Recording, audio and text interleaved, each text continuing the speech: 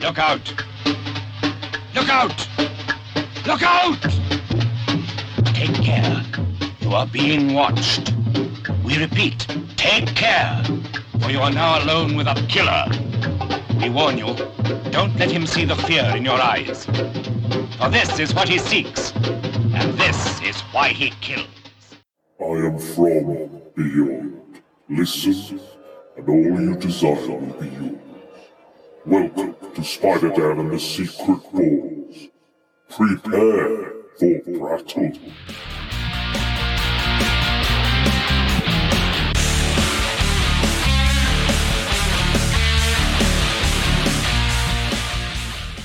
Spider Knight? Alas, friend Spider-Man, by what sorcery doth small ceiling torch shine forth? It's called a light bulb. Welcome to Prattle World. I am your host, the ever-amazing, ever-spectacular Spider-Dan. And in this podcast, I spotlight entertainment's best-kept secrets that a mainstream audience may find boring. And welcome to another edition of Spider Knights of the Round Table, where my guest and I will discuss a much-loved subject in depth and in a round table format. And have we got a penetrative, slashy, blood-filled, guts and gore massacre of a podcast for you. Because today we are looking at slasher films. I think I might call this podcast The First Cut is the Deepest. So I have my... Well, he's basically my co-host at this point, isn't he? Basically, pretty much. I might as well. Still my podcast, still my thing. It is your You can't take it from me. I'm not going to It's take mine. it from It's my you. baby. Is it cold in here? Maybe a little. Just Maybe. checking. Yeah, I'm sweating. Maybe not. We can't regulate the heat in here, so we're not quite sure. I've got the door open. I've got the radiators on. I've got the radiator on. The door open. Who knows? But we are here to talk slasher movies, and me and Dennis. You know, we've talked about it before. We like our slashers. We do. We do like our slashers. We did our top 5 Friday the 13th movies, which I really enjoyed. Last Valentine's, very romantic. Released on my birthday, though, on Friday the 13th, Yes. which was our lockdown anniversary. So my birthday is the lockdown anniversary. How fun is that? That's all what anybody's ever going to think about now on my birthday. It's like being born on, September 11th or something. It's just going to be, you're just going to have something relating to your birth date. My dad's birthday is September 11th. Is it? Yeah. Ooh. He has very, very loose pickings on the TV on his birthday. Yeah, I can imagine. Person who fell, 2 towers. Person who fell, 2 towers. Yeah. Emergency calls. Remembrance. Yeah. Ground Zero. Yeah. Anyway, we're going off on a tangent already. We've not been drinking, if it sounds like we have. Water. We're on water. We're being very sensible this lockdown. We're going to talk about slasher movies. So I've basically handpicked 5 movies that I believe, in my research, could be the first ever slasher movie, or all the tropes would be contained in what I would call the first slasher movie. You can go earlier. You can go all the way to like 1945, where serial killers were shot via a point of view shot with the camera. You can go that far. There's films in the 60s as well, like Black Lace and Blood, or Blood and Black Lace by Mario Bava. But we are going to talk about another Mario Bava film, but we're going to get to it. But before we start, I'm just going to list some of the slasher tropes that are within the genre. Can you think of any off the top of your head before I list them? Point implements. Blunt instruments. Pointy. Knives. Sticky Sticky ones. Sticky implements. Sticky, pointy, stabby ones. Stabby ones. Yeah. Obviously, that's not one on my list, but that is. There's quite a few, obviously, that are within the genre. But It's not a good start, this, Dan. right, It's not a okay. good start. Well, pointy things, slashy things, Okay. we know. Right, so I'll list the ones I've Yeah, got then. you put yours on. Okay, so a masked or mysterious killer that is often superhumanly fast and strong. Okay. POV shots, point of view shots from the killer's perspective. The final girl or guy, usually within a group of unlikable, fun-loving, horny teenagers. Number 3, often features a remote location, such as a lake or woods. The killer spying on or stalking his victims. We also often get killer's backstory and an explanation of their need to kill or their need for revenge in some cases. Often that the police All responsible adults are totally useless. Completely Useless. Creepy phone calls, often, or heavy breathing on the phone calls. Mechanical and electrical items failing when they are most needed, such as telephones, Yes. Or cars not starting. And I've also included in the 10 a twist ending. Okay. Or an unexpected ending. So obviously there's a lot more tropes within the slasher genre, and I'm sure we'll touch on them. But those are the main ones we're going to be looking at. So I'm going to list the top 5 films. They're not a top 5, but you know what I mean. That's a different kind of podcast altogether that we do. But the 5 we're going to be looking at, and we're going to look at them in release order, so earliest from the latest. So we're going to look at Peeping Tom, Psycho, Bay of Blood, also known as Twitch of the Death Nerve, and several other titles. Black Christmas, the original. And, of course, Halloween. So that's the final film.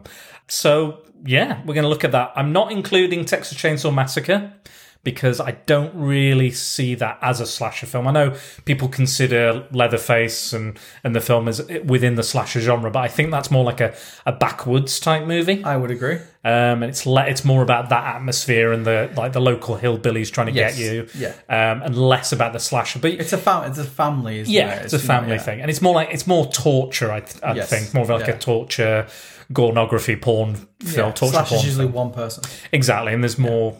But again, they're going out to the location, and so you can have a bit of a mix of those two genres often. But I don't feel that this one. I don't think Texas Chainsaw Massacre, and again, I don't think there is much slashing. It's mostly like blunt instruments, apart from the one chainsaw kill. So I don't really think it qualifies, personally. I 100% agree with you. Great. Well, let's get going, because we've got a lot to cover, and we've got a lot of listener opinions as well that I want to get to. They're only opinions, though, aren't they? Opinions. It's like ours. Yeah. Well, that's like your opinion, man. Opinions are like everyone's got one. And again, so we're not going to outrightly say we're not going to make a decision to say this is definitely the slasher. This is the one that did the slasher movies, because they're all quite close together. They're all quite similar, and you could put it in any of them could become the one. So yeah, I think it's more of a discussion. Everyone's going to have their own opinion. Yes. I'm going to have an opinion. You're going to have an opinion, but there's no definitive thing. We're not going to decide definitively, because again, they're all in the milieu. Yes. Yeah, the creative milieu. And the things that we like will make them a slasher movie. Other people may see them in other films. Yeah. So that's and there might be tropes. There might be tropes that we like that other people necessarily don't like, or would not be considered a slasher trope. So let's get going. So first of all, let's talk about the only English slasher film in this. Peeping Tom. With a German lead. Yeah. I love that as well. Like, he's great. Is it Carl Böhm? Yeah. Carl Böhm? Böhm. And he has this really strong German accent, even though he's playing a very English guy, and the history is English, the name is English. But I don't know, I kind of quite like the German accent. It adds something to it, and his performance is very interesting. But go on, Dennis, I've talked enough already. You talk a little bit about Peeping Tom. I like Peeping Tom. Mm-hmm. I like the way it's shot. I like the colours. I like the point of view shots. I think it is way in front of anything else at that time. I think it was very controversial, which is a bonus, because we do like controversial stuff here. We love a bit of controversy. Yeah. It's got.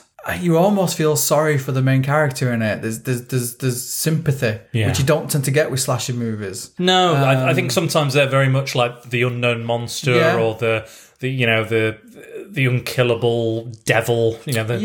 And you can see why, like the director of the Joker, is it Todd Phillips? Todd Phillips, yeah. He mentions this movie as kind of like a bit of a nod to the Joker, because it is. You're basically seeing a guy fall into, being crazy. Yeah. He's a little bit unhinged to start off with. Yeah. But as the film goes on, there were people that come into his life that make him question what he's doing as well. Which challenging. Yeah, which is not, again, a traditional kind of slasher. You don't get someone sat down with Jason going, now listen here. Yeah. Right. This is enough. You've had enough now. You've had it now. You've done it. Naughty. Well, I mean, you do get Mrs. Voorhees a little bit. Yeah, a little bit, yeah. But she's more like, kill them for mummy. Go on, do it. Do it, Jason. The director as well, never really recovered from the controversy around the movie. Never. It kind of, even though it was like his pinnacle, everyone talks about it now. He never really went on to do anything special. And I think if that was today, he would be held up as like Oscar. He would be. You know what? Yeah. He would be the Zack Snyder of his day. Yes. That's what I think he would be. And they'd be like, release the... Is it Michael Powell? Michael Powell, yeah. Yeah. They'd be like, release the Powell cut. Because there was a lot of footage cut from these kills and the movie. This was actually, according to IMDb, this may have been the first UK film, British film, that contained female nudity. And it one of the first ones to kind of do the point of view really kind of for long shots. Like you talked about the 40 stuff earlier, that was like snippets. Yeah. But this is, the entire opening sequence of the movie. Or one long shot. It's one no long cuts. shot. It is quite comical watching it today because his camera's massive. It's absolutely huge. Today, perverts just having the glasses and things. Don't they, damn? I do like that opening, that whole opening is amazing. Yeah. It's one tracking shot. And it's obviously on a stage, but the way the stage looks and the gorgeous colours. The colours really stand out. Really pop. It's a very... you can see they've looked at the colours. There's lots of reds what stand out. There's lots of like bright greens and things in it. But the long shots, it follows, goes up to a lady. Prostitute. Yeah. Was it £3? £2. So £2. obviously the prostitute from Rochdale. Obviously. Low standards. Standards. But then, again, filming, walking up the stairs, you see people coming down the stairs to kind of acknowledge, dirty bugger kind of stuff. And look, she's got another one. She's got another one, Eric. Look at him. And they go up there, and it's all one continuous shot. Yeah. It's beautifully shot. Do you think maybe this was the inspiration for like snuff films? Yeah. Do you think maybe that's that kind of thing? Well, that's what he's producing, isn't it? He wants to see fear in people's eyes because it goes through the movie. And there's a little bit of backstory with him, trying to explain the way he is. In fact, he even goes and sees a psychiatrist, sort of, to kind of discuss what it was. Because his dad's a psychiatrist. It was kind of like he had Jonathan Crane as a father figure, as a dad, because he's a psychologist that's experimenting with fear and getting reaction and then recording it with a video camera, very old school, massive video cameras, and that's what's torturing the son, and that's what leads to him killing people with the camera. And there is lots of nudity like in the background. Like he works in newsagents that do under the counter magazines and pictures and things. The entire place is full of boobs. Why would you even outside you can see, but like that is quite for 1960 like for one of the first scenes of the film, for an old dirty bastard to go in and buy porn, and have porn on the windows. And it's not like they're not edited out. I don't think. I think it's full. That must have been quite shocking. It was. How long it was in the cinema? 5 days. Yeah, before you got pulled. Yeah, 5 days. It was out a couple of months before Psycho, so it predates Psycho's release. It does, yeah. But yeah, in some ways, I think I prefer Peeping Tom. I prefer Peeping Tom because I think it's much more of a character piece. There's a lot more. I think with Psycho, the reveal is at the end, and you kind of get more of an insight. But I think you're constantly waiting for him to kind of snap or break. But with this, he's the main character. Yeah, you're following his story. Journey. Yeah, it's his story all the way through it. The characters he meets and the relationships are very important in it as well. Absolutely. Where you usually find in slasher movies, a lot of things are fodder. Yeah, but every single character. They're an archetype. They're they're the loose woman. They're the virgin. They're the even the second victim, which is like a stand-in for because he works on a movie set, obviously with cameras. Yeah. Every single character he comes in contact with enriches the story. Yeah, which is unusual. Even like the lady in his little apartment block, who's 21 but looks about 97. It's bizarre. And she's intrigued with this mysterious, shy, creative, long coat. She shows him around his little house, and then he goes in and there's a big lab full of type. It reminds me a little bit of Carl Byrne reminds me a little of Peter Lorre. Yeah, reminds me a little bit like hello, yes, yeah, that kind of. And you do the start, and I don't know when you notice, but his voice does change when he first meets. It's very soft, and as the story goes on, it gets a little bit louder, and a bit more manic. His German comes out even more when he's doing it. But there's a really nice scene. It's a really interesting scene with a blind lady in it, which is amazing because it's very visual. What he's doing is filming things. Yeah. So to have a blind lady in it, one, it's ballsy. Yeah. To kind of poke fun at blind people a little bit, but there's. But she's very clued up. She knows what's going on. She's clued up because she has the sense. She has the sense. She knows something's going on. She says something like, "He's got very quiet steps. I don't trust a man with quiet steps," and things like that. And she's quite cynical as well. Yes. I think because she's had a surgery, and she was like, I gave a man permission to touch my eyes, and now I'm blind. Yeah, never again trust wholeheartedly another man in my life. Yeah. But then, fair enough, really. Yeah, and that's fair. But like, it's a really good kind of juxtaposition because he's interacting with her, and you're seeing the film that's being shown, which is one of his murders, and he's reacting to it, and he's getting upset because it's not perfect, because he wants that fear. He needs to see that fear in the victim's eyes just as they die, the right amount of fear, and he's looking for that albatross or that that white whale, that one last. That top of the mountain, that Everest, constantly chasing that dragon, and she's all the while is talking to him and interacting with him, but she has no idea what's going on. She's got no context for anything, and she doesn't know specifically what he's on about. But even then, she's she becomes soft. He's upset. She tries to help him. She explains, but she's still. Even by the end of the scene, she's like, is there anything I can help with? Do you want to take a picture of me? Do you want this? Do you want that? Yeah. And then she still goes out and says, I still don't trust you. Again, you're in the same position because you start feeling kindness and softness towards this character because you can feel his anguish, his pain, and everything he goes through. And I love that scene where he's with the actress on the set. Yeah. They stayed after hours, they got everything locked up, and she's like, "Can I warm up?" And then she's like, and it's very like showsy. It's like some kind of musical. It's very very cheesy, kind of over the top. Like, yes, I'm an actor. I'm I'm doing my warm up. This sort of shit. And I was just like. I know actors like that. And I know one. Yeah. I'm not like that. Never like that. Never like that. But that's fine. And I just think, again, the cinematography, the way it's shot, is gorgeous. Again, you're not seeing much gore and things like that, but the intensity of the story and the performance carries you throughout the film, and it's a real breeze to kind of watch. And it is, and you do feel sympathy for him. And there's a really funny moment in it with the actress when she faints, and he keeps showing this movie that there's this film being filmed where he's and the director keeps telling his actress, no, you faint again, do it again, and there's a reveal of a body. You don't actually see the body, but when she's fainting, he goes, oh, she can faint now, kind of thing, in the wrong place. Because she's like a really bad actress. It's really weird because it kind of like you don't expect it, because up to that point it is quite a glum outlook on him, and the camera is almost part of him. There's a scene when he's showing a bit of video of him, and the way he's touching the camera, and he's caressing the camera, and it's almost like an extension of him. It's who he is. Like a sexual thing. Yeah, it's really kind of. And when the character's touching film, he's like, no, it's all mine, and it's easy. And you get that as well because he also films the aftermath of his deaths as well. Yeah.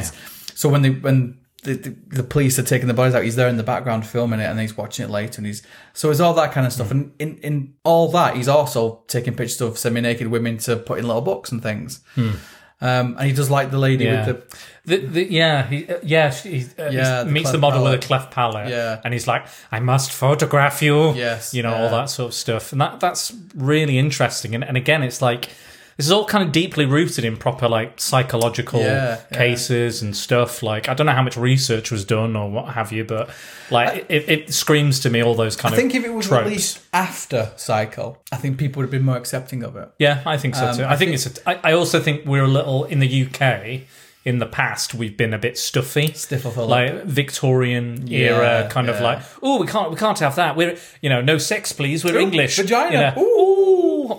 That sort of thing. And I think maybe if it was released in the States first, I think you would have, maybe people would have gone, oh, it's big in the States, it's big in America, maybe we should watch it. Yeah. You know, and then maybe we would have been proud of it, but obviously we were like, you know, video nasty of its era. And we're proud of it now. Exactly. So it's an excellent it's just film. unfortunate that pretty much no one's around to kind of see the kind of acclaim it gets now with massive Hollywood directors and writers saying, this is Martin Scorsese favourite movie, isn't it? Favourite movie, one of the favourite movies, if not his favourite movie. It is beautiful, and the colours are just amazing. It's Really almost pops. like watching, you know, like Wizard of Oz when it goes from black and white into colour, and the colours are vibrant. It's almost like watching that, and the sets are amazing as well. And I think it fulfills the majority of those tropes that we listed. Yes, I think so. You know, the peeping Tom aspect, you know, the POV.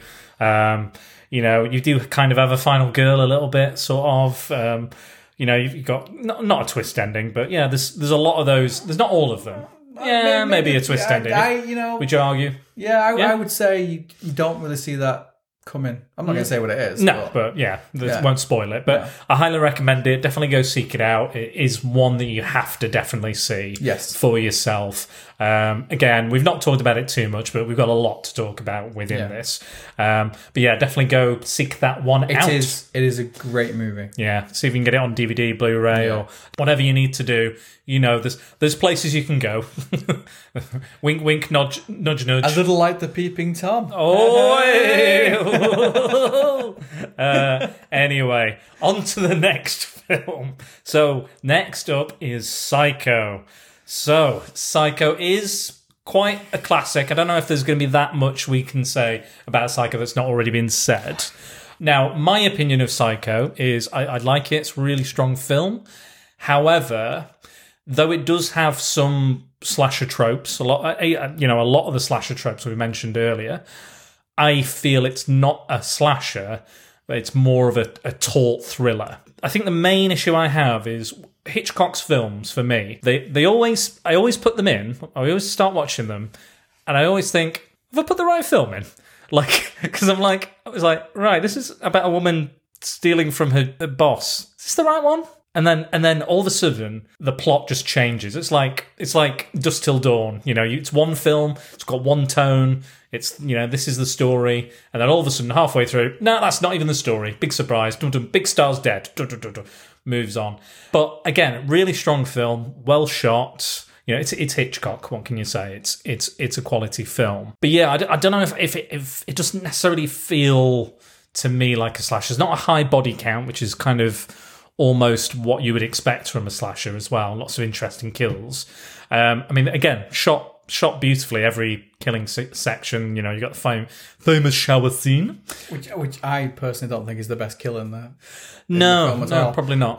What do you think about Psycho? I think it's a movie with 3, maybe 3.5 scenes, then kind of pinned together. I think it's shot beautifully. It's Hitchcock. Yeah. I think he builds the suspense quite well. I think the cast is amazing in it. I think everyone's really, really good in it. I just don't know whether... I prefer Peeping Tom. I think Peeping Tom is more of a complete movie for me. I think it flows better. I think it has better character build-up. I think you're right. I think the film is very compartmentalised. Yeah. It's like you've got the first bit, which is Marion Crane, Janet Leigh, and the shower. Yeah.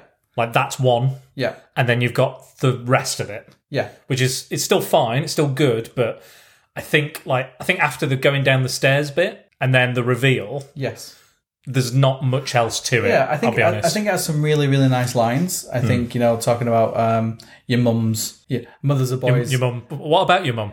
Well, your mum. Your mum. Your mum. No, your mum. My mum. My mum's, my mum isn't, but he talks about mum being a boy's, like, best son's best friend. Best friend, yeah. But I do like the fact that the darkest kind of line is actually spoken by Janet Leigh about the darkness in all of us kind of stuff. But I always get this. The thing with Hitchcock for me is it's very stylized. It's a bit sometimes like Tarantino for me.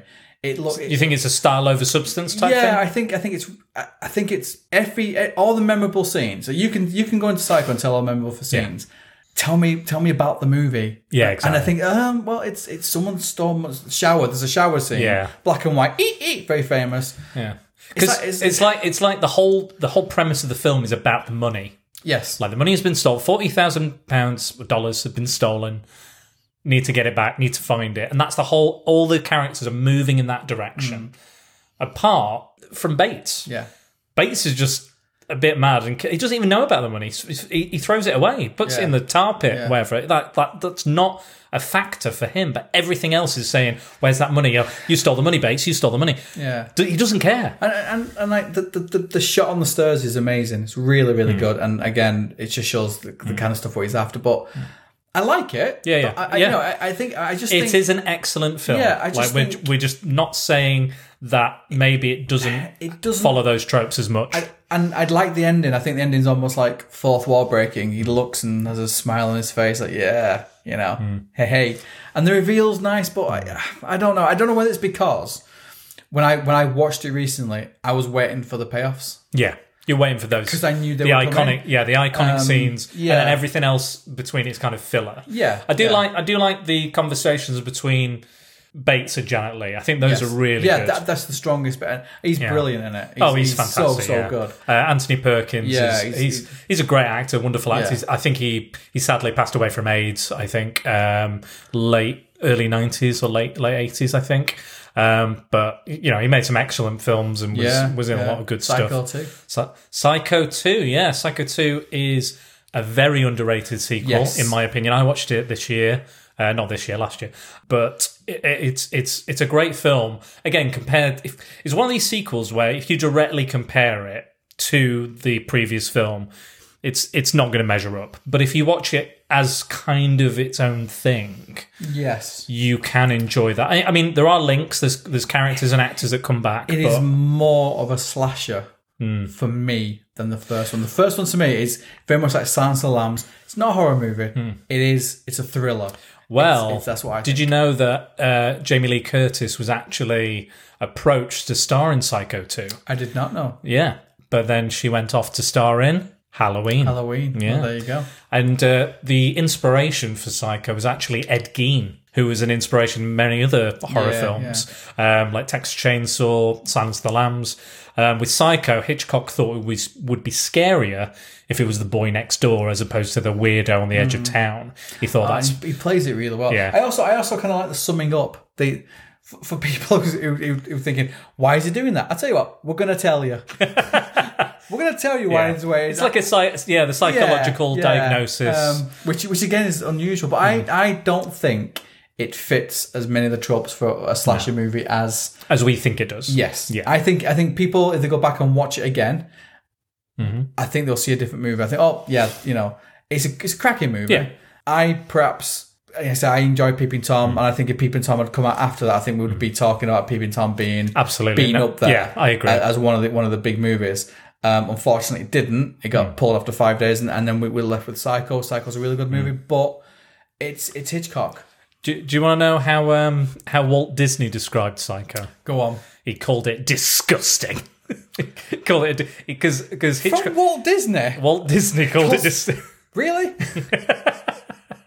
Bit hypocritical there, Walt, maybe. Just slightly, isn't it? What Hitchcock was wanting to film in Disney, or they needed to film in Disney or nearby or in one of the studios, something like that. And he said, no, because he made that disgusting little film, Psycho. So he said, never again. Do you also know that Janet Leigh, after seeing the film, never took a shower again? She bathed. Good. Stinks. Hang on. What's that? Janet's in the room. Janet's here again. Comes. Janet's. Oh, Janet! What happened? It is weird to me now looking at how much iconic images are brought out of that movie, and it's not. You know, you talk about you pick a book up with a slasher movie, you're gonna have Bates Motel. Yeah, you're gonna have the shower scene. It's not a slasher movie, in my opinion. It's not a slasher movie. But yeah, there's key scenes, like you said, that are like, you know, the holding of the knife. Yes. The perceived penetration of the knife. The big knife as well. Yeah, it's a bit. Yeah, I would say chunky. I said about the pointy things. Yes. That knife appears in quite a lot because it's a kitchen knife. It's a standard. You know, in every home. But you know, no one had ever seen it used in such a way on screen before. No. again, that shower scene, obviously, I think that took 7 days to film, and there was various kind of issues and problems. They had to edit quite a lot of it out, and the nudity, and obviously there's a lot of cuts as well in that. Like, it's almost as if. But I think the cuts help. Yeah, but it's almost as if the knife is making the cuts in the film. It's like every stab is a cut in the film. It's almost like a flick of light, and I think the cuts helped it. I think if it was like the shot originally, I think it'd be more horrific. Yeah, I think the cuts help the movie. It makes and it goes with the music better. Exactly. It links up as well. But that was like the impression of a dog. No, that's not right. You sound like a mouse. I'm gonna have a drink. Carry on as you were. Well, Hitchcock obviously had a lot of problems with the editors. He decided to shoot in black and white because he felt he wouldn't be able to make the film because of the amount of blood, first of all. So he was worried that they were going to censor it because there was just too much blood. So he thought if it's in black and white, it's going to seem less violent or less gruesome or less kind of colourful. He also wanted to kind of show up B-movies, like shit B-movies, because they were always filmed in black and white, like, all the Corman stuff, or, Attack of the Killer Crabs or Tarantula, all that sort of shit. So he was like, what if I made like a really good, expensive B-movie? So he's done that. And he also wanted to make it cheap. He wanted to have it fast and quick and easy. Obviously the editors went mad on him, were like, right, you've got to cut that. I can see nipple in a little bit of a nipple in two of the frames. And he didn't edit it out, he just sent it back and they accepted it. Pure Hitchcock. One of my favourite things, which is probably the most ludicrous thing that I read, was that one of the things the censors had a problem with was, I'll read this to you, I'll quote it. So one of the main things they had a problem with was the visual and oral depiction of a toilet. What? The visual and oral depiction of a toilet. So the sight of a toilet and the sound of a toilet was one of the major issues the censors had. Not the knife going into the lady or the nudity, just the sound and sight of a toilet. So you're thinking we don't take a shit? Is that what it is? It's like, oh, that's too horrific. Oh, no. We can't think about pooing. Oh, God, no. Okay. Sure, whatever. Again, like we were saying about the UK, it's still, a bit stuffy in America as well, probably back then as well. But yeah, utterly fucking ridiculous in this day and age. Don't you dare show a toilet. Just blanking it out, big black box over it. What a fucking ridiculous thing. Anyway. Censors are stupid anyway. Yeah, exactly. Again, censorship can go very much too far. We should do a rant about censorship. Oh, bloody censors. Could be a week. Yeah, we could. We could be here far too long. I agree with you. I don't think... I think Psycho 2 is closer to what we would... And it's released within the slasher heyday as well. Like I think and then Psycho 82. 3 is just a pure slasher. It's not very good, but it's a pure slasher. But yeah. I think that was directed by... Perkins, I think. It was. Or 4 might have been. I don't know if I don't think I've ever seen 4. No, I've not. I think I remember putting one of them on, and he has a phone call with like a radio host about murders or something, and like, you can't reveal your name, but you say you're a murderer. Tell us more. And he's like, yeah, I remember. I think 4's the one with his mum, and they have a flashback, and he's like a young man or something. Oh, you've always got the remake. Yeah. What was the point in that? I don't know. Anyway. But I think he's quite good in it, though, isn't he? Who's that? Vaughn's quite... Vince Vaughn, yeah. He's pretty cool as a character, but it's just a shit movie. There you go. Well, I mean, he's very... I think Vince Vaughn is good at doing, like, Unhinged quite well. You think? Yeah. It's like... I mean, you just have to look at those eyes, don't you? Yeah. It's always like a kind of thing. He's a bit mental. But yeah. Right. So I think, I don't think... Like, looking at the tropes here, we do have the spying and the stalking, kind of. You do have... The police are useless, basically. Yeah. Even the policeman at the start, who's a bit suspicious, they're useless. Yeah, pretty much. Like, it's a fairly remote location. POV, spying on the person. Yeah. Mysterious. He is mysterious. Definitely a twist ending. Well, yeah. Yeah, mysterious. We don't know who it was. Now you're reading them out. I'm questioning. But it's not. No, it's not. It's not. I think tonally, it's not. Like, I think tonally, it's still a thriller for me. I think not horror. The building blocks of both Peeping Tom and Psycho, you can see later on. And we'll probably discuss them, but you can see the start of the inkling of an idea. Yeah, exactly. It's not fully formed yet. No, and but- I think a lot to do with that is to do with censorship. It's to do Yeah. with the storytelling of the directors and yeah, things. the technology available. Yeah. The I think writing. the ideas were there. Yeah, it's just whether they're going to be allowed to do it and Yes. to push that as far as they can push it. Yeah. I would say Peeping Tom's more of a slasher, more of that kind of just. Yeah, much I more. agree. I Yeah, I think agree. Psycho. It is a thriller. It is. It's one of those. It's a half and half movie. Yeah, you kind of on the edge of your seat, with the money and all that kind of stuff, and Yeah. then it forms the relationship between them two is really cool. But it's just to me, it doesn't ring my bell. No, still good. Yeah, still an excellent film, a Yeah. classic. But with this discussion, we are talking slasher tropes. Yes. If we feel it is a slasher, I don't think, in our opinion, that's the case. Anyway, moving on now. What are you laughing at? What's the next? What's the next one? What's the next one? You don't know? Don't know? Would it be? Be your favourite Could it be my favorite movie of all time? of all time? Why don't you take this one away, Dennis? I don't know where to begin. Would it? What's the title? What's the second title? So it's either Bay of Blood or A Bay of Blood or Twitch of the Death Nerve. Which is the title I like because it Yeah. definitely twitched my nerve. Oh my god, I don't even know what to be. I'd never seen this movie. Well, I think I had, but obviously I was, I don't know, on drugs. I watched it with a double bill with another, like maybe Cyborg or something, which is utterly horrendous as well. Help! I don't know where to begin. Okay, so it's Italian. It's lovely. It is Italian. It's Italian. It's Italian. It's a thingy. What's he called? Mario Bava Mario from Bava. I think Black Sunday. Yeah, it's shot really well. Mm-hmm. The opening titles last for about a week and a half, I think. True. It's crazy. I watched it and I rang Dan up and Dan said, "What do you think?" So I have no idea what happened. I literally have no idea who the characters were. There were people showing up and then disappearing, but there are glimpses of absolute genius in it, and there are, which I'll talk about in a second, and there are scenes in it where you think, oh, there's a movie here. I just can't figure out where. You can. You definitely can. And the soundtrack is completely bonkers, but amazing as well. Yeah. I think the thing with... So this is what you would describe as a giallo movie. Yes. Which is, in Italy, they used to produce these small kind of paperbacks with yellow paper. Giallo means yellow.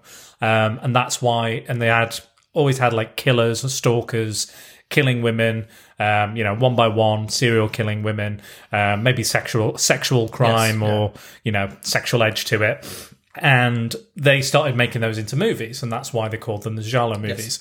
Yes. And their influence is very heavy on the slasher movie because it's and I think this is the one that is closest to what we would consider a slasher movie. Yes, I would agree. I've watched a lot of these movies, a lot of the Italian movies, and I'll be honest, I like them. Yeah. I do feel, after I've watched a couple of them, I need to go and have a shower. Yeah. And maybe go to church. Yeah, maybe they can be a bit grimy, a bit sleazy. But I also like, with Italian movies, I always have like, they're very loose on plot. There's never... And titles. Yeah. Obviously, they're trying to sell these films. Yeah. Like in Italy, I think there's looser copyright laws, so they will literally call things Terminator 2 when it's not actually Terminator 2, and won't even have a robot in it. They'll just call it Terminator 2 and just hope for the best. Yes. And I do like the passion behind Italian filmmaking. Yeah. I have Italian blood, Italian descent. Not much, but it's still there.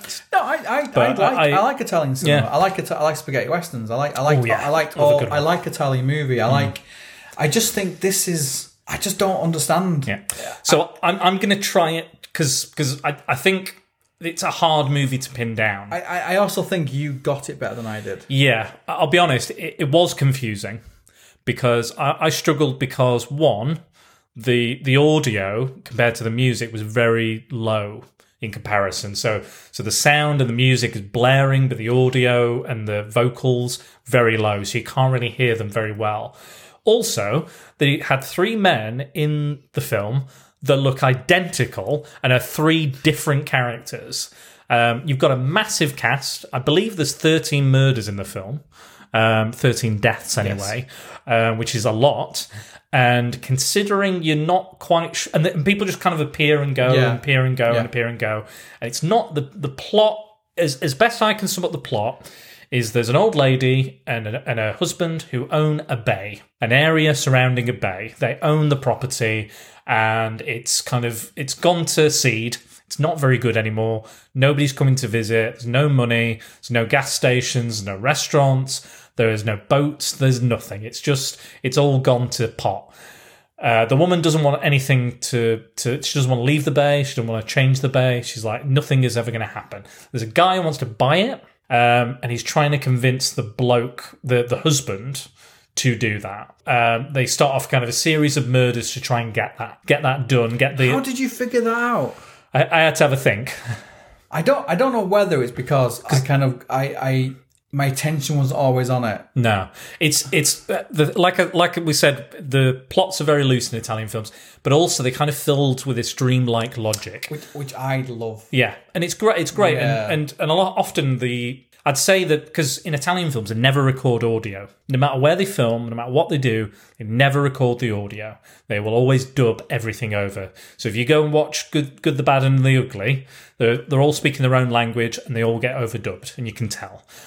But it also adds to that kind of dreamlike quality because it's almost like their words are like not connected to their body, or there's a delay. And every time, like there's a beautiful shot of this hallway, and the curtains are blowing, and it's almost in sort of focus. It's really nice. It almost has a dreamlike, whimsical feel to parts of it. Even a fantasy film. Yeah, even some of the kills have the same sort of kind of focus over them, which is bizarre as well. But yeah, it's almost like the violence is romanticized. Yes, like it's like a sex scene or a love scene. Yeah, which is almost a trope of Italian movies. Yeah. Like it's like a sexual act almost, and it's a sexual want or a desire to kill. Yeah, so that's basically the plot. And there's several people that are doing several different murders, have several different motives. Yeah, and I think that's why it's quite hard to pin down. And they all look the same. And they all look identical. There is a group of young teenagers that turn up. And why do they turn up? On a holiday. There's no real reason. And the locations, there's so many different locations. Yes. Yeah, you've got the house. I could never tell whose house I was in either. Yeah, when the young people, they break into a building that doesn't look anything like the rest of the house. So are they in the house or are they in the house? Yeah. I couldn't work out whose house it was. I couldn't work out if they were still in the house, the other person, or they were going to come back. And then you find out later in the film that the old lady gets killed at the start. She leaves a suicide note, but it's not a suicide, it's a murder, but it's made to look like that.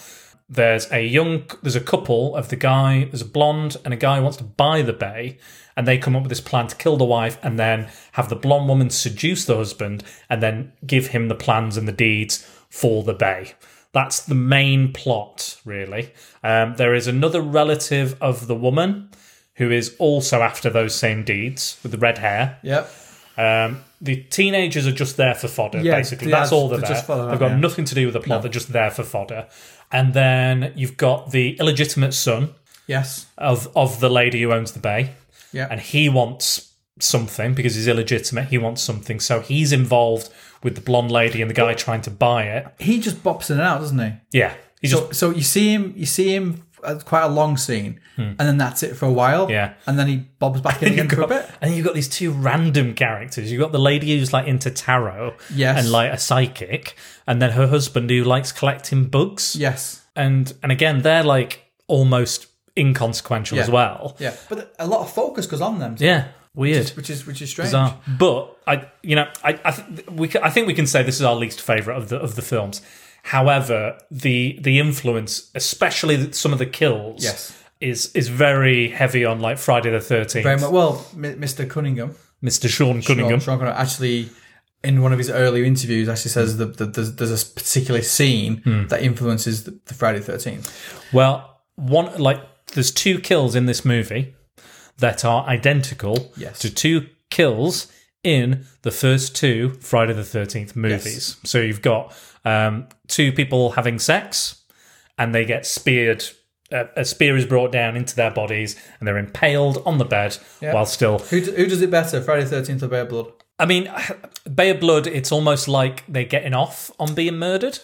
It's like they're like, we've been stabbed, but we're going to die anyway. Let's keep going. It does have this that they do finish. But again, there is a almost a climax and an orgasm it's to weird. It's very odd. Or it's But I think I prefer that one. I prefer the Bay of Blood. Did you? Yeah. Okay. Yeah. It's much more Italian. Like Italian filmmaking is very passionate. Yes. And you can see that, and it comes off the screen like it's very very intense, very visceral. That feeling, and I'm trying to remember. I'll be honest. I'm trying to remember the one from Friday the 13th. I'd need to rewatch it because it's been a while.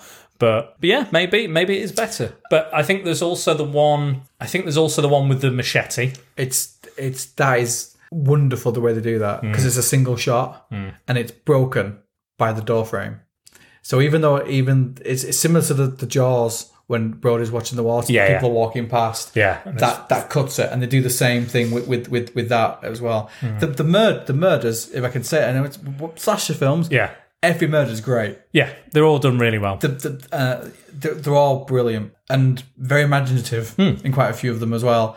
It's just a shame that it's completely bonkers. Nonsensical plot brings it down. And I'm not going to tell you what the ending is, but when I watched it before, Dan, and I was texting, you need just watch it for the ending. Yeah. Because it is completely... the ending sums up the entire movie. Yeah. And you say, why? And the ending, the word that would sum it up is, what? Yeah, why? What? And mine was, where did they come from? Yeah. Exactly. The problem is, it starts off and you have very little plot, very little understanding of who the characters are, where they are, other than they are a bit weird and they live on a bay. That's it. And again, I got lost because I'm like, oh, that's the guy from earlier. That's the guy in bed with that woman. Yeah. No, they're different guys. Yeah. And then a third guy comes in and you're like, who's this guy now? Yeah. And the thing is, all this plot comes at the last few minutes, like 30 minutes. It's all very like... Yeah, it's almost too much for you to kind of process. Yeah, you have nothing and then you have too much. Yeah, and it's... I think I read somewhere that they weren't that... I don't think they'd written anything until... they got to the end of the film. You know what? It doesn't tell. No, you can't. You don't get a sense of that. No. Okay. I watched this. I watched it twice. You did. I had to watch it with my wife. I had to watch it with Sarah. This is why I paid attention because you were like, I don't understand this. Yeah. I'm like, right, so I need to really. I watched it with Sarah, and she didn't get it at all. She had the same problems I had. Yeah. She liked the kills because she's my wife and that's the way she rolls. Yeah. But again, she just didn't understand who people were. Yeah. And I kept trying to. I would watch him and say, so where has that person come from? Has he been in it before? Yeah. No, it's the first time he's been in it. Right. And they'd be like, Sarah would say, he's back again. Yeah. But is that the same person? It's not. No, it's a different guy. He's similar haircut, white guy. Yeah, it's a different guy. And she'd be like, so why? So. There is a movie that they should do almost like a showreel of the murders. Yeah. With just description under it because the murders are great. Yeah. Even the first one. The imagination going into it is great. Again, it's just that story and that connective tissue that's there is not quite what it needs to be. I think the first one for me is shocking. The hanging. I was shocked with it. Jesus, this is it's very full on. Yeah. And then you get a kill straight after it as well. So I didn't hate it. We've seen worse films. I know we did last summer. I know we did last summer. Urban Legends. I hate Urban Legends. The remake of Black Christmas, which I absolutely hate it. Yeah. I didn't hate it because I like Italian movie. And I take what was on the screen. There was some take it with a pinch of salt. There was absolutely. some absolute stellar moments. The machete in the head is absolutely filmed so well, and the little chase sequence in it as well. Yeah, the girl in and so it's just a shame that it's kind of packaged the way it is, but. I do like Italian movies. I like Demon. I like New York Ripper and all that kind of stuff. And I think it is very influential. We can definitely say that. Yeah, hugely influential. It's a bay. Where was Friday the 13th set? Let me think. There's a big jetty around a body of water. Yes. There's a big jetty with like smoke up with somebody swimming in nakedness. And did they have a similar relationship like Norman Bates and his mum? Oh wait, they switched it round, didn't they? And did they run after her when she's running away? Was the guy chasing her? Was he running? So there are. I think this is. You can clearly see if you can manage to watch the whole thing, you will see. You'll go, that. And this is. You're just ticking off the list, aren't you? Yeah. This is for me compared to the other two. This is a slasher. Yeah. This is a slasher movie. The one. Yeah. This is bang on a slasher movie. This is not a giallo. This is evolved into what we would consider a slasher. And I think you're right. I think there are very similar movies like Deep Red that have a better, more consistent plot, are a bit stronger. Probably shot about the same way, like similar looks and things. Like comparing it to the other films on this list, it's at the bottom for me. See, you've got a feel for my wife basically because within the space of 3 days, she'd watched New York Ripper, Bay of Blood, right, Peeping Tom, Black Christmas. I feel very good for your wife. She's been treated. You know what? Apart from Bay of Blood, she liked them all. Yeah. And I thought she wouldn't like New York Ripper. To be fair, even Bay of Blood, I think it sounded like, when I spoke to her, it sounded like she enjoyed it in a kind of like, what the fuck kind of way. She described it because she doesn't like Doctor Who. Mom, she likes old Doctor Who, doesn't like the new stuff. She describes it as, they've got all the notes, they've tripped up, it's all on the phone, they've just put it together and said, that's what we're filming. I get it. That's the way I agree. That's the way I see it. But no, if you can, it's on streaming service, isn't it? It's on Amazon Prime, I think, at the moment. It's not on Shudder. It's on Prime. No, it was on Shudder or and it's Arrow. uncut as well. Yes. Which I don't think it really matters too much. No. But if you can, it's not a long movie. No. But by God, does it feel long? Yeah, it does. It drags a little bit. 84 minutes. But yeah, Jesus Christ. Just like lots of shots of the bay. It's I can see it. I watched it in the evening. I watched it on my own and thought, the night when I woke up with that, I ain't got a clue. So I've got to watch it again with somebody to bounce it off. Still no closer, but watch it. I love that you and your wife are just like, most of the time people are like, shut up, I'm watching the movie, stop asking questions. But you're like, you were just both asking questions all the way through. I don't know who that is. You know who that is. No idea. What's going on? Why is the hair change colour? Because it's a different character. It's a different actress. Really? But no, and stick with it to the end. Because I will guarantee you have never in a million years. Yeah, there is a heck of a twist ending. Yeah, heck of a twist ending like this in a movie. Yeah. Ever. Yeah. We're not gonna spoil the ending. I would bet vital parts of my anatomy. You will not predict the ending of this. I can guarantee, no matter what you think happens at the end of this movie, you will not predict the ending. Not at all. And again, Friday the 13th has a twist ending, doesn't it? Does, yeah. There you go. But no, I this is my flash. This is for me on our list. This is our first pure slasher movie for me. Yeah. It definitely has that feel to it. Definitely, and that grimy, we're just talking about it. Can I go and have a shower? I feel a bit dirty already. Ooh, a bit dirty, a bit grimy, a bit grimy. Yeah. Grimy. Yeah. But it's also, before we move on, I'm pretty sure I saw this when I was a teenager and quite liked it, and it kind of shows that I liked it probably just for the kills and had no interest in anything else. Now I'm a bit older and I kind of want a bit of substance. Yeah. Just a bit. It's like, fix this. I'd like a through line, please. Yeah. And it's becoming apparent that I'm showing Dan movies that I watched in my youth and thinking, what the fuck are you on? What are you doing? I don't get it. What was that? Legend of the Werewolf, the Hammer werewolf movie. You were 100% right on that, though. I couldn't watch it my second time. I put it on and just... Dennis watched the Hammer werewolf movie with... I think it's Legend of the Werewolf. Curse of the Werewolf. Sorry, Curse of the Werewolf. There's so many werewolf movies. Could have been exactly the same one. But yeah, and I watched it and he was like, I loved it. It was a childhood. Oliver Reed. I like the white wolf or the grey wolf design. I was like, yeah, it looks great. The posters look cool and stuff. The trailer looks all right. Yeah, let's give it a watch. Dull as dishwater. It's boring. Half of it is about like a Marquis de Sade type person.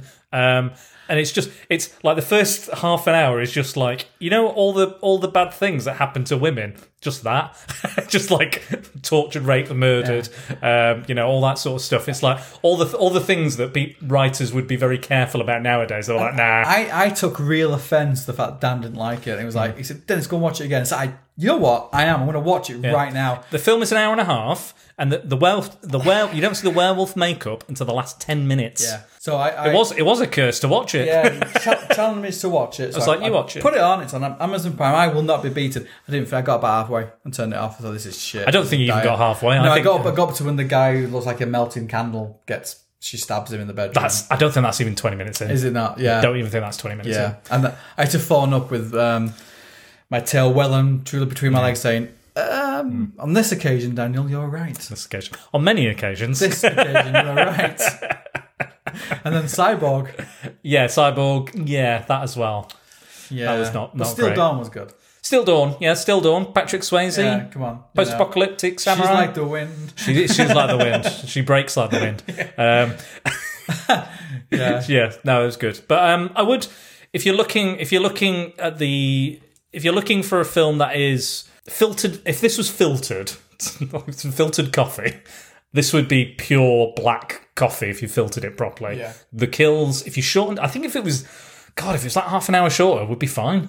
Yeah. I think just cut out a lot of the stuff at the start, and you'd it is. There's a lot of just pointless conversations, never really go anywhere. They're not got anything to do with the plot. The first proper conversation when after he's been spying on the people, Yeah. like the first conversation that has nothing to do with the film at all. Nothing. What are you doing? Looking. Why? Da-da-da. Then he disappears. I like bugs. Right. I'm killing a squid. What? Yeah, what? Watch it. There's quite for me. There's quite a lot of these on Amazon at the moment. There's quite a lot of them on. Watch it, but then watch something. Yeah, because there are some really really good. There's stuff. some great Italian films out there, and loads on Amazon Prime. Go in knowing what we know, and with a pinch of salt. But watch it for the kills. Watch it for that stuff. Watch it for that influence. Don't expect to have a coherent plot or know what the fuck is going on, because you won't. But just enjoy it for the what the fuck ending, because it is quite enjoyable in a way, and the very well depicted and well shot kill scenes, good makeup, good everything. Yeah, just watch it for those. Yeah. Fast forward if you need to. Yeah, I would definitely fast forward, especially from the beginning after the first. Yeah, they killing. should do the chapters so when you just press it, it goes kill that way. I'm not going to tell people to buy it on DVD though. I don't think. Don't buy it on DVD. Get it on Amazon Prime. It's there now, so do that. Anyway, let's get on to our favourite of these films. It's not just one of my favourite of these movies, but one of my favourite movies ever. I love it. It's great. Ever. Yeah. We're going to talk about Bob Clark's Black Christmas. Love it. Love it. Love everything about it. There's nothing about this movie that I don't like. I like the settings. I like the kind of little bit of claustrophobicness. Is that a word? Claustrophobic, yeah. It's claustrophobic. Yeah. I like that. I like that. All the characters are good. Margot Kidder gets what, she does my head in pretty much everything she's in, but she's quite good in this. You get a bit of comedy, which is quite amusing as well. Like this is definitely the funniest of apparently Bob Clark got the script, thought it was a bit too dark, a bit too violent, so he pulled it back and added a lot more humour, and I think it really helps the film as well. Yeah, it's again, it's another one that I watched with my beloved, and she loved it as well. The house is amazing. The house looks it's a real sorority house, I think. Yeah, and it's the opening sequence is just a camera moving on the house. The last sequence is that camera coming away from the house, so it's bookend really well. The story is fluid. It runs you give a shit about the characters, which is rare in slasher movies as well. Well, like we were saying, that the characters are often just fodder. They're just like, I'm an archetype, I'm a stereotype, and then they're murdered. But these characters have real issues. You care. They're fully formed personalities. They're funny. They've got quirks. Again, there's a lot of humour. You've got dumb policemen. You've got stuffy father figures. Jump moments. Yeah, you've got proper jump moments. You've got some very distinct personalities from everybody in the film.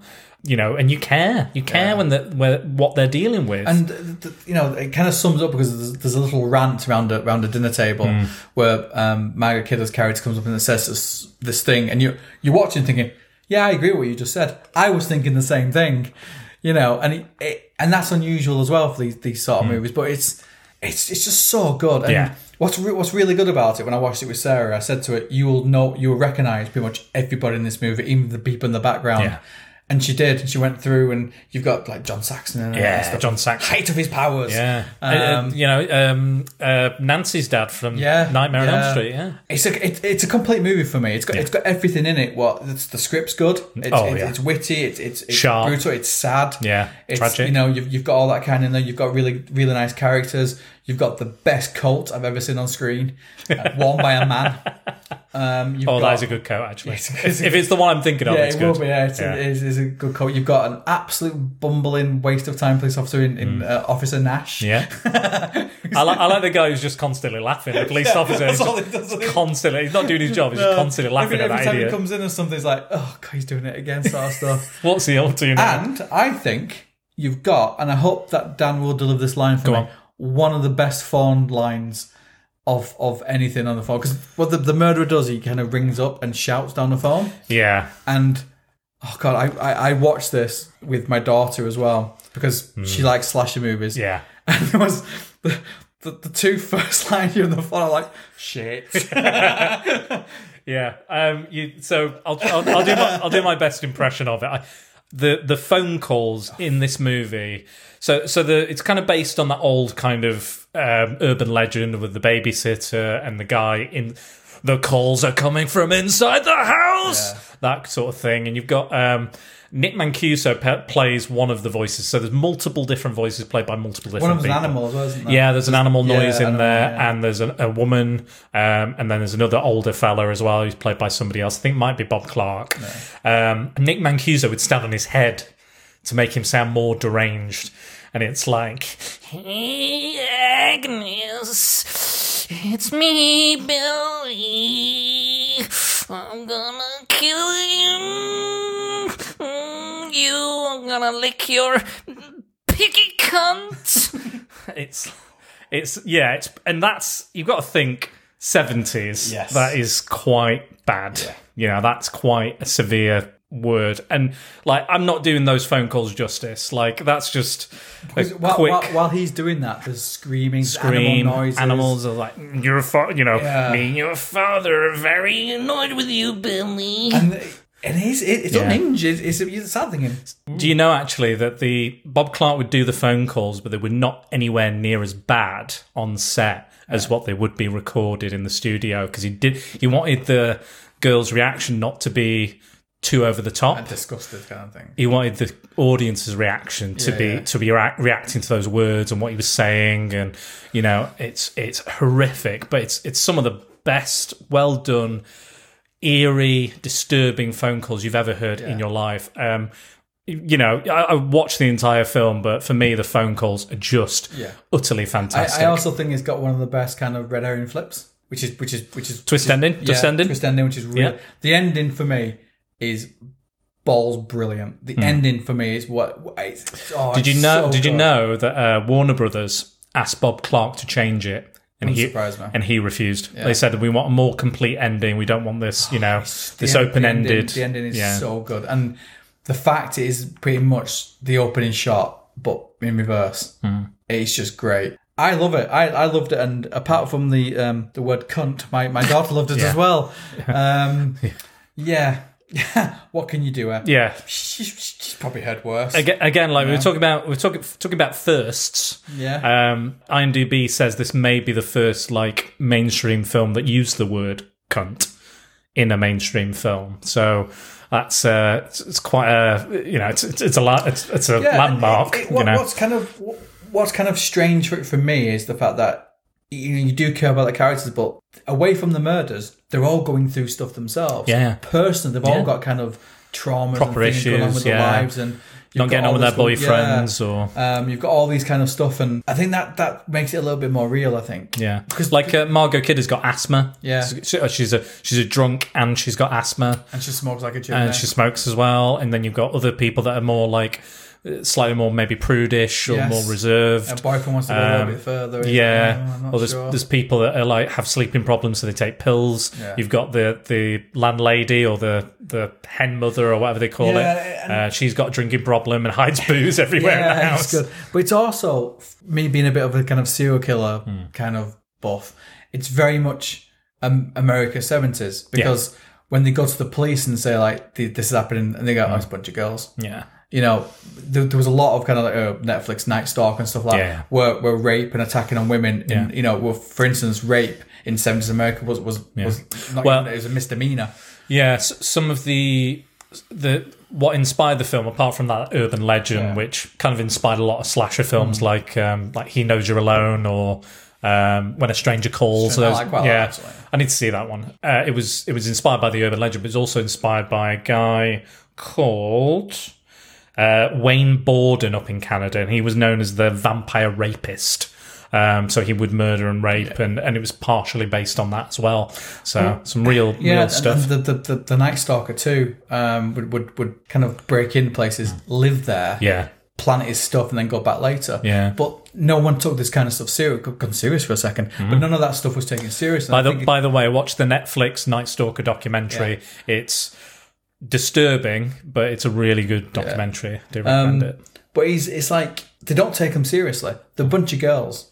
Oh, they've probably just gone with the girl. The boyfriend's up somewhere. They're probably doing it. And it's like, they don't, apart from John Saxon's character, no one takes what they're serious. And it's, if you watch anything around the 70s, the way women were perceived in movies, women were perceived on news, and women were perceived in general with violence and crimes, they just weren't taken seriously. So there is that kind of undertone in it as well. Well, in fact, when Bob Clark was he rewrote the script, like I was saying earlier. It was written by somebody else. I think it was based on a book or something. But he set a rule for himself. He said, when it came to writing the female characters, the idea was to never objectify them sexually or give them nude scenes. I wanted the college girls to come off as real people and not disposable horror characters waiting to die. Well, he succeeded. And he was clearly ahead of his time. Oh, yeah. Because, it's not like, oh, we're just annoying bimbos. We're just here to be murdered. There was, like you said, real issues, real problems, real character, real fun as well. Like, we're talking about the comedy. It's not like, tonally, it's like all over the show. It's not like half of it feels like a comedy and half it segues. You can't just have everything. It's like real life. Yeah, it's real life. You can't have just constant like dull drudgery and there's a lot of dark stuff. There's like a child that goes missing that everyone starts looking for. There's the soundtrack is great as well because it's more like a soundscape and less of a soundtrack or a score, because it's just sounds, a lot of it, and then it's kind of interspersed with like Christmas songs. But the Christmas songs haven't been messed with. No. The proper, like, you watch a lot of these kind of very jolly, seasonal horror movies, and they've messed with the Christmas to make them a little bit more sinister. Yeah. They're not. They're just normal Christmas songs. Yeah. Carols. You got carol singers in it and stuff like that. True. So, I don't want to give too much away because I think anybody worth half the salt who listens to anything that Dan does. Please, you need to watch this. If you've not seen it, ignore any kind of remakes or whatever. Watch this movie. Yeah, it's an absolute classic. Yes. I watched it at Christmas a few years ago, and Dennis bought it from me on Blu-ray last year as a gift. It was very nice, and I rewatched it this year. Still just as good. I love it. Still just good. And I was like, is this as good as I remember? And then second I was in, I was like, yeah, this is fantastic. Yeah. Did you know that it is a favourite film of Steve Martin, Elvis Presley, and Alice Cooper? I did not know that. Yeah. Elvis Presley and Alice Cooper, their families would sit around and watch it Christmas morning. Well, I do believe it's going to become one of our Christmas traditions, because we watch Christmas movie and they're usually comedies, but I believe this will now be one of our Christmas traditions. Bob Clark also directed another Christmas classic, A Christmas Story. Well, hey. Yeah, very, very different. Quite a bit different. Just a little bit, yeah. But he was also famous for writing, directing the Porky's films, the sex comedy Porky's films.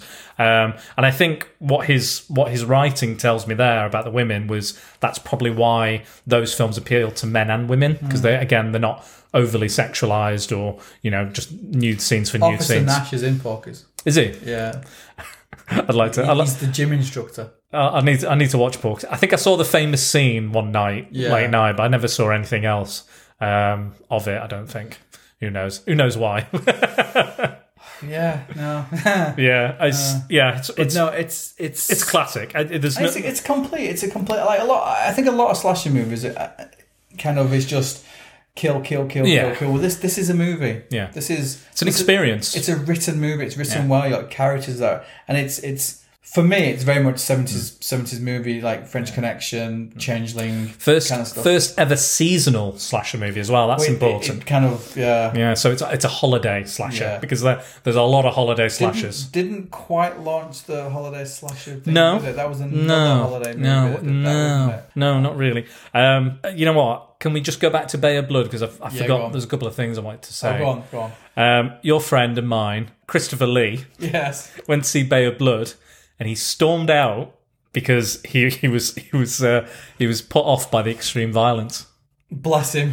He was a sensitive soul. He was a sensitive soul. He was in the war though. He was. He stabbed guys. He did. Yeah. When Christopher Lee, when he's on set in Lord of the Rings, they say he's going to he gets killed, doesn't get stabbed in the back. I think that's on the extended cut. And they're like, "Oh, we want you to make this noise," and he goes, "No. When a man gets stabbed in the back, it's like all the air's been rushed out of him." And they're like, "Oh, okay." And how would you know that, Christopher? Well, I've killed a man. Yes, I have done things. I really have been in the war. So fair enough. He's also been in a heavy metal band too. That is true. That's true. Rock on, Chris. God bless you and your soul. Also, dark and battered. Yeah, wherever you are. Wherever you are, whichever. I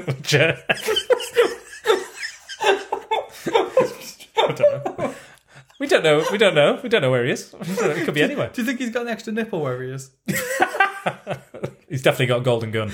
Oh, definitely. He's definitely got a golden gun. It's fully loaded. It's fully loaded. He's got a powerful weapon. He's not firing blanks. No.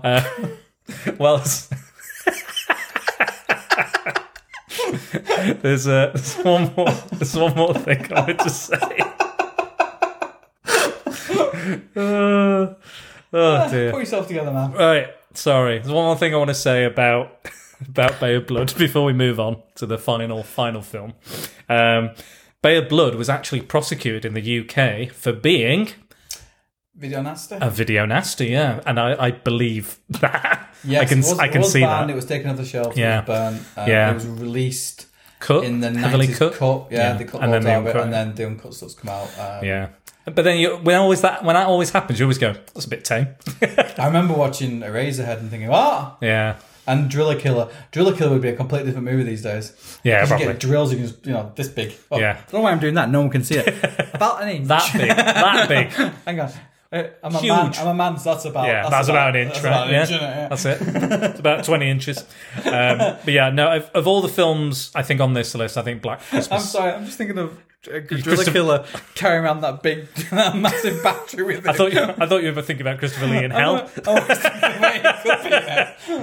He's probably ruling the place. He's probably on the throne. I just don't know how in Driller Killer you managed to run after people because those batteries are really. You've not seen Slumber Party Massacre. He's got an even bigger drill. He's got a massive drill. That's massive. That. He's got a little That's like trolley a, thing. it's to like a carry around 7-foot drill. You see, if it was me, if I was a serial killer and I had that, I can guarantee that my wheel would squeak You see, if I went. you see the Slumber Party Massacre 2 where the guy's he's got a guitar. He's like a rockabilly. It's kind of like a musical almost. Yeah. He's a rockabilly, but it's got a drill on the end of it. It's a fucking weird one. That is a weird slasher. If you're looking for, watch Bay of Blood and then watch Slumber Party Massacre 2. Don't need to watch the first one, but it's fucking bizarre. That is a fucking bizarre slasher movie. So are we saying Christopher Lee's ruling over hell? Yeah, I did. He's proper metal. He is the Prince of Darkness, He's isn't a Prince of Darkness. Yeah. He's proper metal. So I could see it. I could see him. He's fucking Saruman, Count Dooku. You name it. He's probably got his face, his expression is probably that one of the promotional shots for Dracula AD. Where he's like, okay, hell, doing one of these again, am I? Yeah. Oh, great. Yeah. Give me a fag. Do you think he flashes his third nipple? Christopher Lee and his third nipple. You're obsessed. I bet when you go to what can I say? Yeah. I bet when you go to hell as part of the hazing, his are constantly erect. You have these nipples. You have to touch his third nipple as like hazing to get into hell.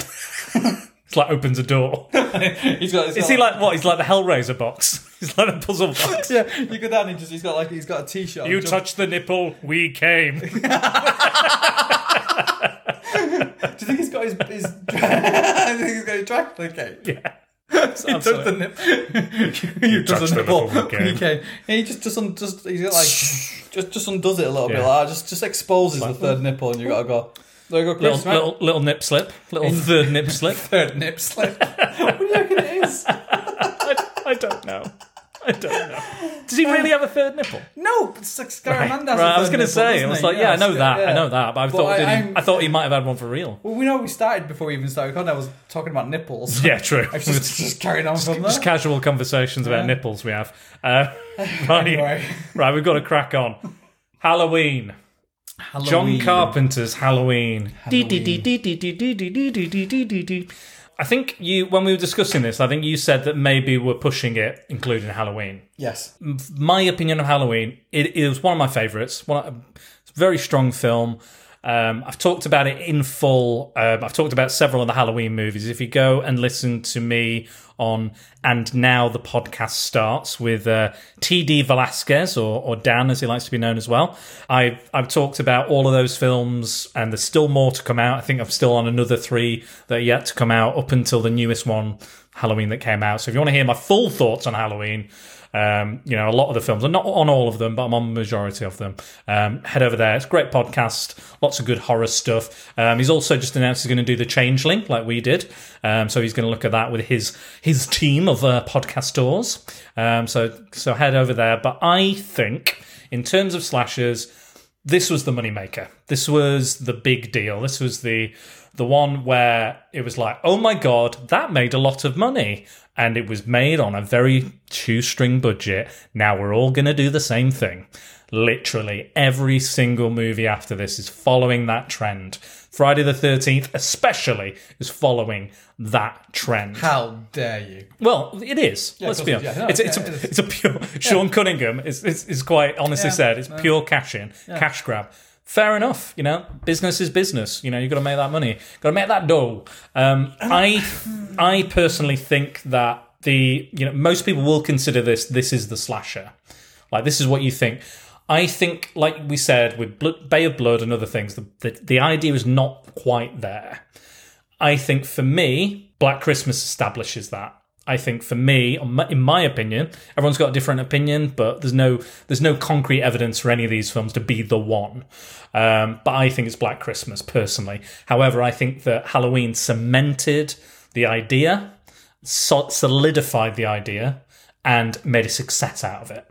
And then that was because Black Christmas wasn't really a success; it's more of a cult thing.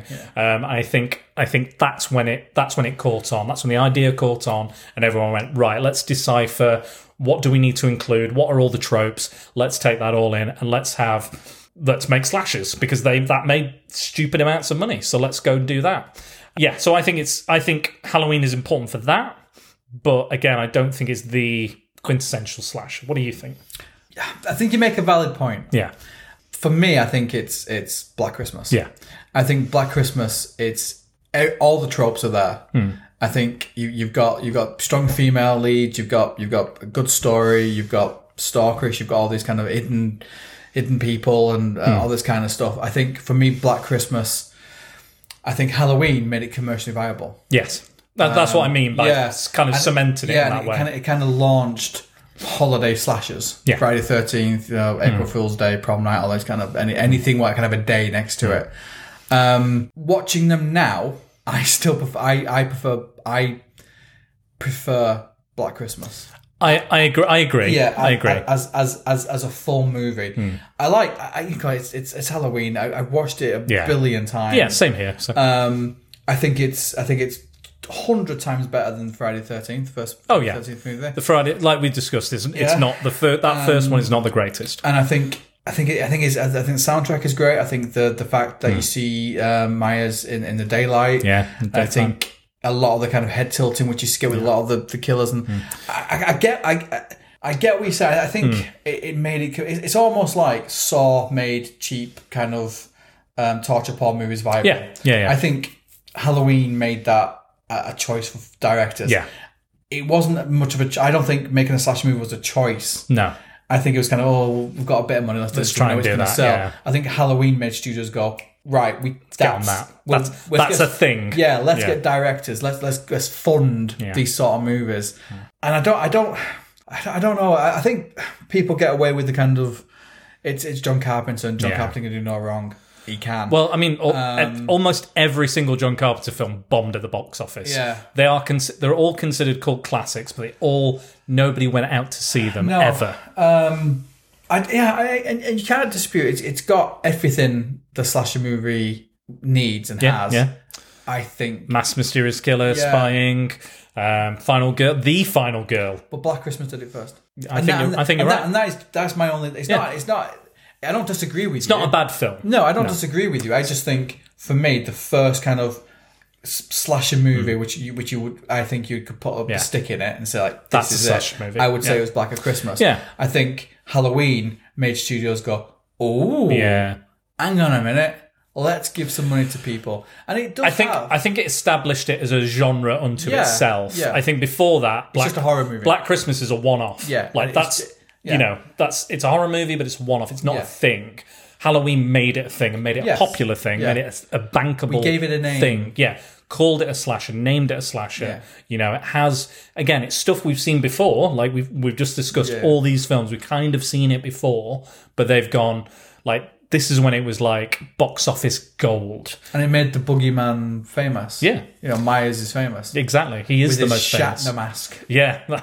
Dishevelled Shatner mask. From the that cast was from The Devil's Reign, which I reviewed. I did a Clone Wars of that on the podcast as well. It's great. But no, I do get it. It kind of, it's spawned an industry. But I think Black Christmas is better. Fair play. That's. And, it's not, I'm not saying it's a bad film. It's not. It's a class. It is a classic. Apart from Bay of Blood, I'm not saying any of these movies are a bad movie. Well, did you know that apparently, now John Carpenter hasn't confirmed this, but Bob Clark has stated that Carpenter approached him and he said, "I really love Black Christmas. Do you have any ideas for a sequel? Do you think you'll ever do a sequel? If you did, what would you do?" First thing he said, "I'd set it on Halloween." Yeah, makes sense. So there's potential that, I'm not going to say ripped him off, because even Bob Clark was like, "No, I told him the idea. I never made it."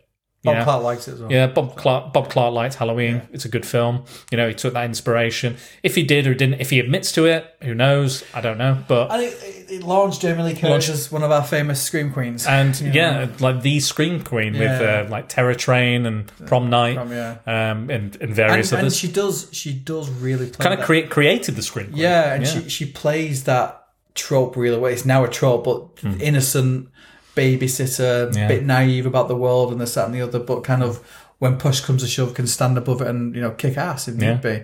Yeah, but I think for me, if we're looking at first ever slasher movie, what we can say, I would say is Black Christmas. I would say Halloween made it viable, made it commercial. I think I'd agree with you. Put it on a t-shirt. Yeah, made it a bankable thing. If you put it on a lunchbox, again, a t-shirt, we've done it. Again, we're not. This is just our opinion. We're not saying that is a definitive one, but that's what we believe. But you might think differently.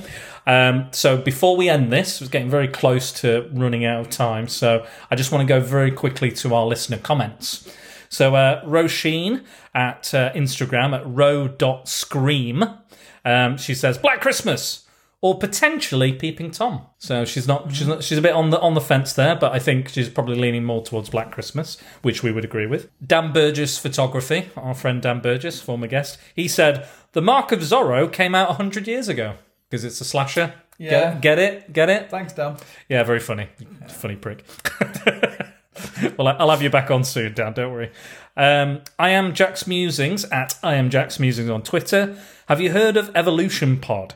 It started with a whole season on slashers, opened with Psycho and Peeping Tom, a film I've still never seen, so I suppose one of those. For me, the tropes as they became widely known really started with Halloween. No? No. No, apparently not according to Dennis. No.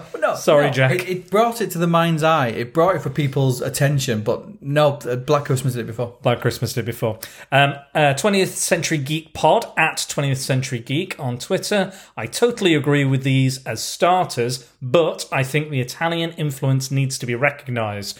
The gorier giallo films, movies like Blood and Black Lace or Deep Red, clearly had an influence on American slashers. And I said, don't worry, we're going to look at a giallo. Yeah. It's weird and fuck and it doesn't make much sense, but we're going to look at Yeah, one. it's very much so, yeah.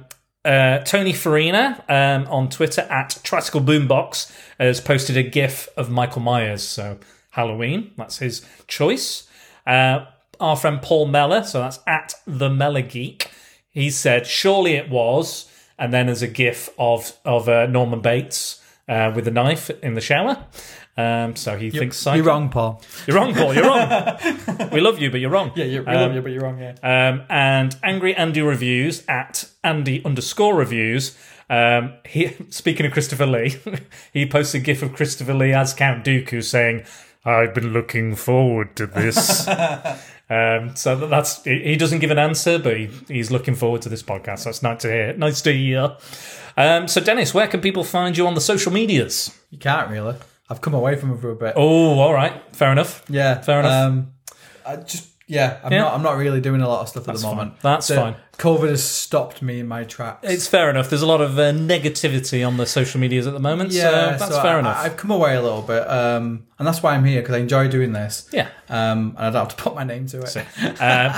Also, bear in mind, Dennis is in my bubble. So yes. Just so if anybody complains, Dennis and I share a bubble because I live alone now. So he can visit me within the lockdown restrictions, just before anyone fucking attacks either of us for breaking rules, as I'm sure they would. Yeah. So you can find me at Facebook, so it's at Secret Bores. Twitter, it's Dan_Bores. Instagram, Spider Dan Secret Bores. And when you interact with us, don't forget to use the hashtag Prepare for Prattle. For everything else you need to know about the podcast, just head over to my new website, www.spiderdanandthesecretballs.com, for reviews, links, and how you can support the podcast. Yes? What was that? You have a website? I have a website, snazzy and everything. I think you should tell us again, Daniel. www.spiderdanandthesecretballs.com. Amazeballs. It certainly is. And speaking of supporting the podcast, I also have a Patreon page, which I have new patrons. They're giving me their money to help support the podcast. And I super thank everybody, because I didn't think anybody would start helping me. But I really, really do appreciate it. All you can give is amazing. I just want to thank I'm Jack's Musings, Paul Meller, Max Byrne, Tony Farina, and Scott Hodgson. You are the most amazing patrons I can ever have. I'm going to try and give you as much extra content as I can, and I just hope that you enjoy it as much as I do. And it just helps the Prattle world keep on spinning, so I really appreciate and that. The fact they made comments and they've given you money, they're now right. They are. Their opinions are better than mine. Those opinions, fuck you, Dennis. Those opinions are right. No, I agree. Whatever you guys said on the comments, Jack, Paul, Max, Farina, whatever you said, it's right. So, doesn't matter. Right, that's it. That's us. Goodbye. Goodbye.